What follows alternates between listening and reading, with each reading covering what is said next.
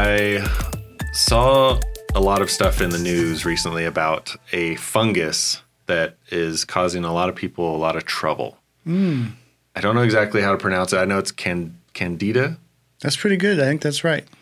But there's like a second word to it. Aurus. Aurus. Okay. Mm-hmm. Candida. Candida. There we go. That's the one. Depends on what country you're from, like what accent you have. Yeah. So I like your new studio, by the way. Oh yeah, it's pretty nice. It's a little more cozy than the other one. It does feel cozy. And so we can like have longer conversations in here. Uh-oh. Hopefully not too long. So what is it exactly? So it's a fungus. It is a fungus. It is not like the Last of Us fungus. Okay, that's good. It's pretty. It's not necessarily more virulent. Why am I having a hard time? I would just say virulent. Virulent? Okay. Virulent. I would just say viral. It's not that viral. That's true. They should just say that. Yeah. They're scientists. They like to make it more complicated. That's true. That's a better way to say it. It's not that viral. Well, so Candida Aurus, it is a fungus.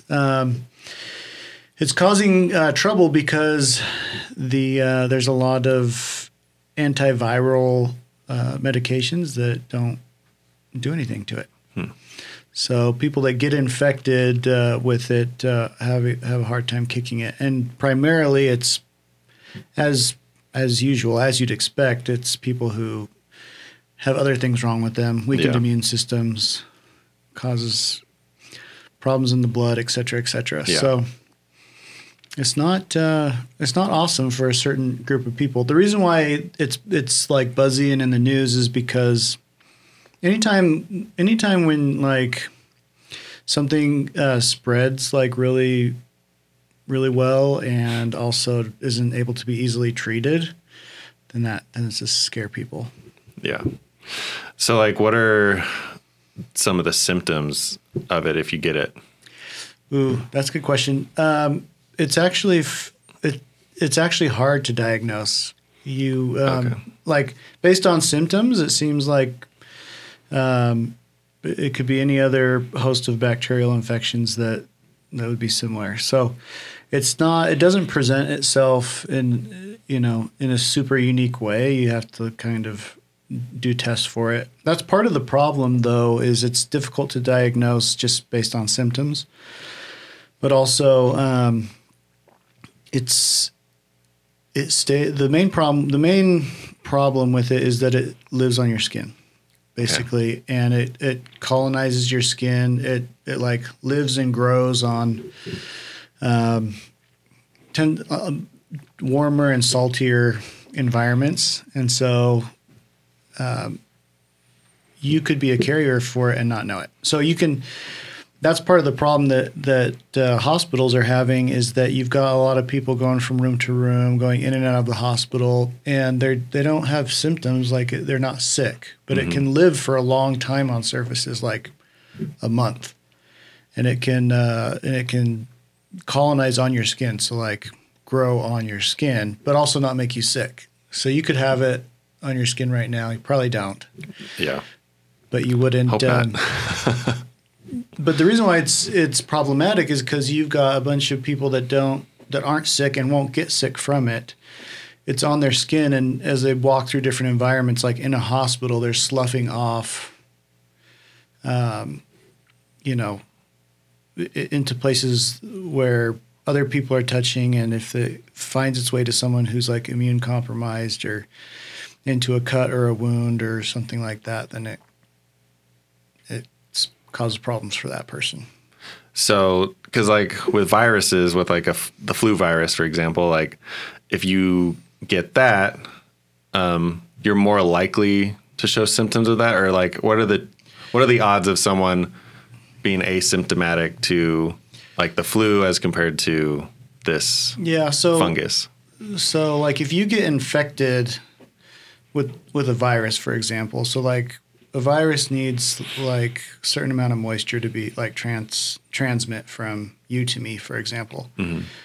But once it gets inside of you, like you have the viral infection, and it's different. You can be asymptomatic where like you have the virus, or maybe you're a carrier, but you don't produce symptoms. The difference here is that you can have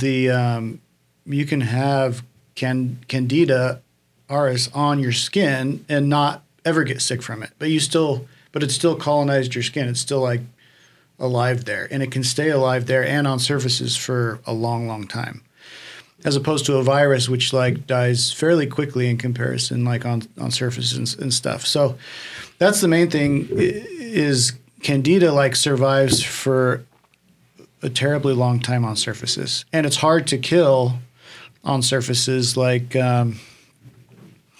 there's different types of chemical cleaners that are used, but in hospitals they use quaternary amine and alcohol sometimes. But some of the stuff that hospitals use, chemical cleaners that are typically very effective at cleaning surfaces, are not as effective against Candida. And so why is this thing so stubborn? Why is it fighting all of these chemicals and yeah, those mutants, man. Yeah. Anti-mutant league.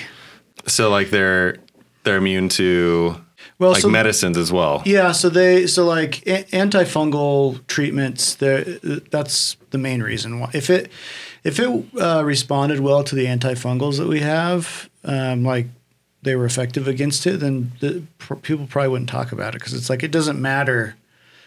It doesn't matter like how it's spreading, and people wouldn't be doing that research because it's like we can kill it easy, you know. But since we can't kill it that easily, and like one out of 3 people who gets infected with it dies, which is a lot. Now the people who get infected with it are people that are like pretty ill already with other things. Yeah. So it's not something that maybe you or I need to necessarily worry about, right? Yeah. Healthy individuals don't need to worry about it. But the reason why it's being talked about is because, yeah, you can't, once you get infected with it, like it's going to be rough for you because of that, right? And one of the reasons why it's like stubborn is because compared to other similar, types of fungus, it's like, it's a higher heat, it's more salty environment, so it like spreads on your skin. I mean, it's your skin's a good spot for it. It likes your skin. So, like, is there a way to tell that it's on your skin, or is it just not by going to be invisible?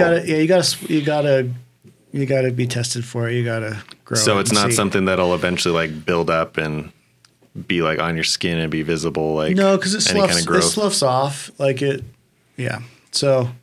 I mean, maybe if you like never showered or rubbed up against start growing some mushrooms on there. Yeah, if you just if you were a true couch potato, maybe. Okay. Maybe then it would be like you'd end up looking like one of those. But that'd probably be a very long time. Yeah, you'd probably be dead first for sure. Yeah. Okay. Interesting. And so, like, what are some of the solutions that they've discovered about it? Yeah. So, we the main thing that hospitals are doing is they're trying to just make sure that their surface disinfection practices and hand washing protocols are all being followed, and et cetera, right? It's a surface spreader as opposed to like something that spreads in the air. Yeah. So because chemical cleaners aren't as effective against this as some other things that they use it for, there's a lot of UV being used, obviously. We tested it against the Express Pro, our industrial version of phone soap, right? How did the results come back on that? Great. So UVs works well against it, 99.99% effective. So obviously, like if you're a hospital, then phones are a surface, and they get touched by skin that is holding on to to this fungus. And so, when you're talking about any kind of bacteria or fungus or virus that's spreading on a surface, then one of the vectors that's kind of the most interesting in our modern day and age is phones, right? Yeah. So the Express Pro is really good at killing Candida Aurus on your phone. So, hospitals they've got protocols for hand washing. Like every time someone goes in and out of a room, they should wash their hand. So it makes sense that if they have a, personal electronic device that they are disinfecting at the same time that they're washing their hands. Otherwise, it's kind of not as effective, right? Yeah, that's true. And the Express Pro's like, it's a 15-second disinfection time. So that's how long that they're supposed to be washing their hands anyways. So it's kind of a perfect pair. Yeah, and I've seen a lot of, when I've gone to the hospital, like you do a check-in like on a tablet even. Yeah. And so people are coming to the hospital because they're either sick or visiting people that are sick. So they're probably bringing stuff with them. Yeah, the whole absolutely. time.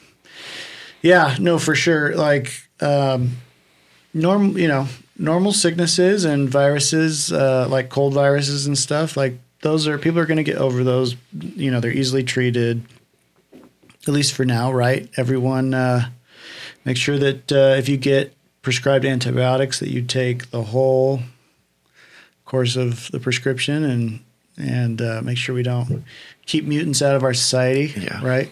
I'm starting to sound like a comic book villain. Yeah. No more mutants is what Scarlet Witch would say.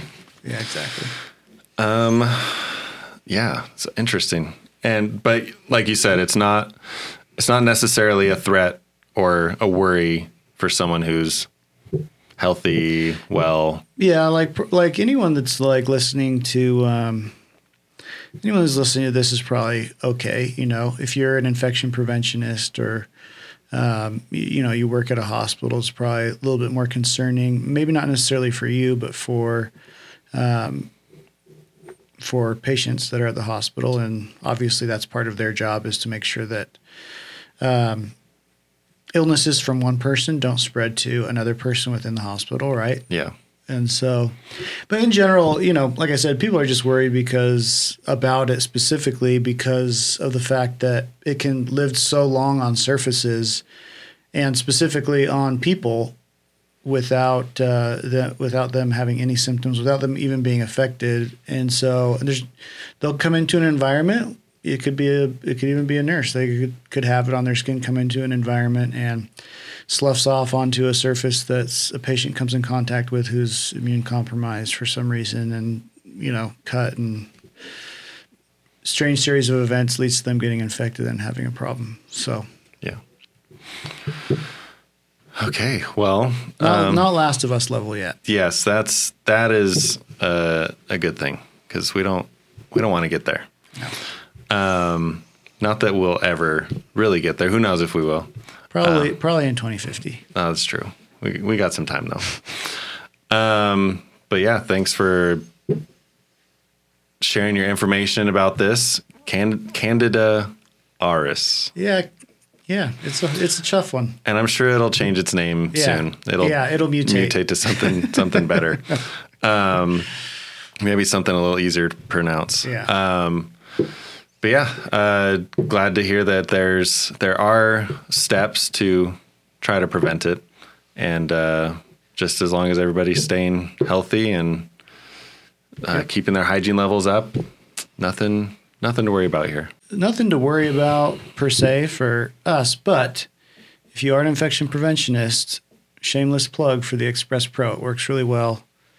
We've tested it in the lab and specifically against Candida.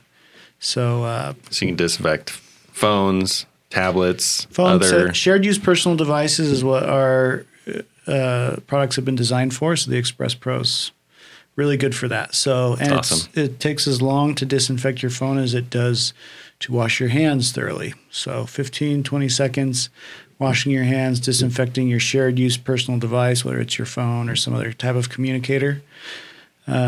It's the perfect pair and a really good solution specifically for Candida and helping, slow the spread of that.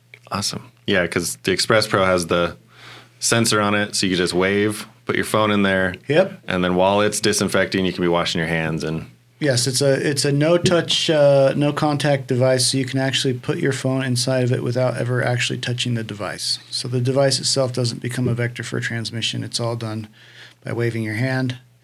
The robot recognizes you and opens, and you place your phone inside, and it's all done without ever touching the device itself. Awesome. Well, thank you for sharing this information with us today. I'm sure a lot of people have found it useful. And as long as we're staying hygienic, keep in mind of our health and wellness, then nothing really to worry about. Nothing really to worry about. All right.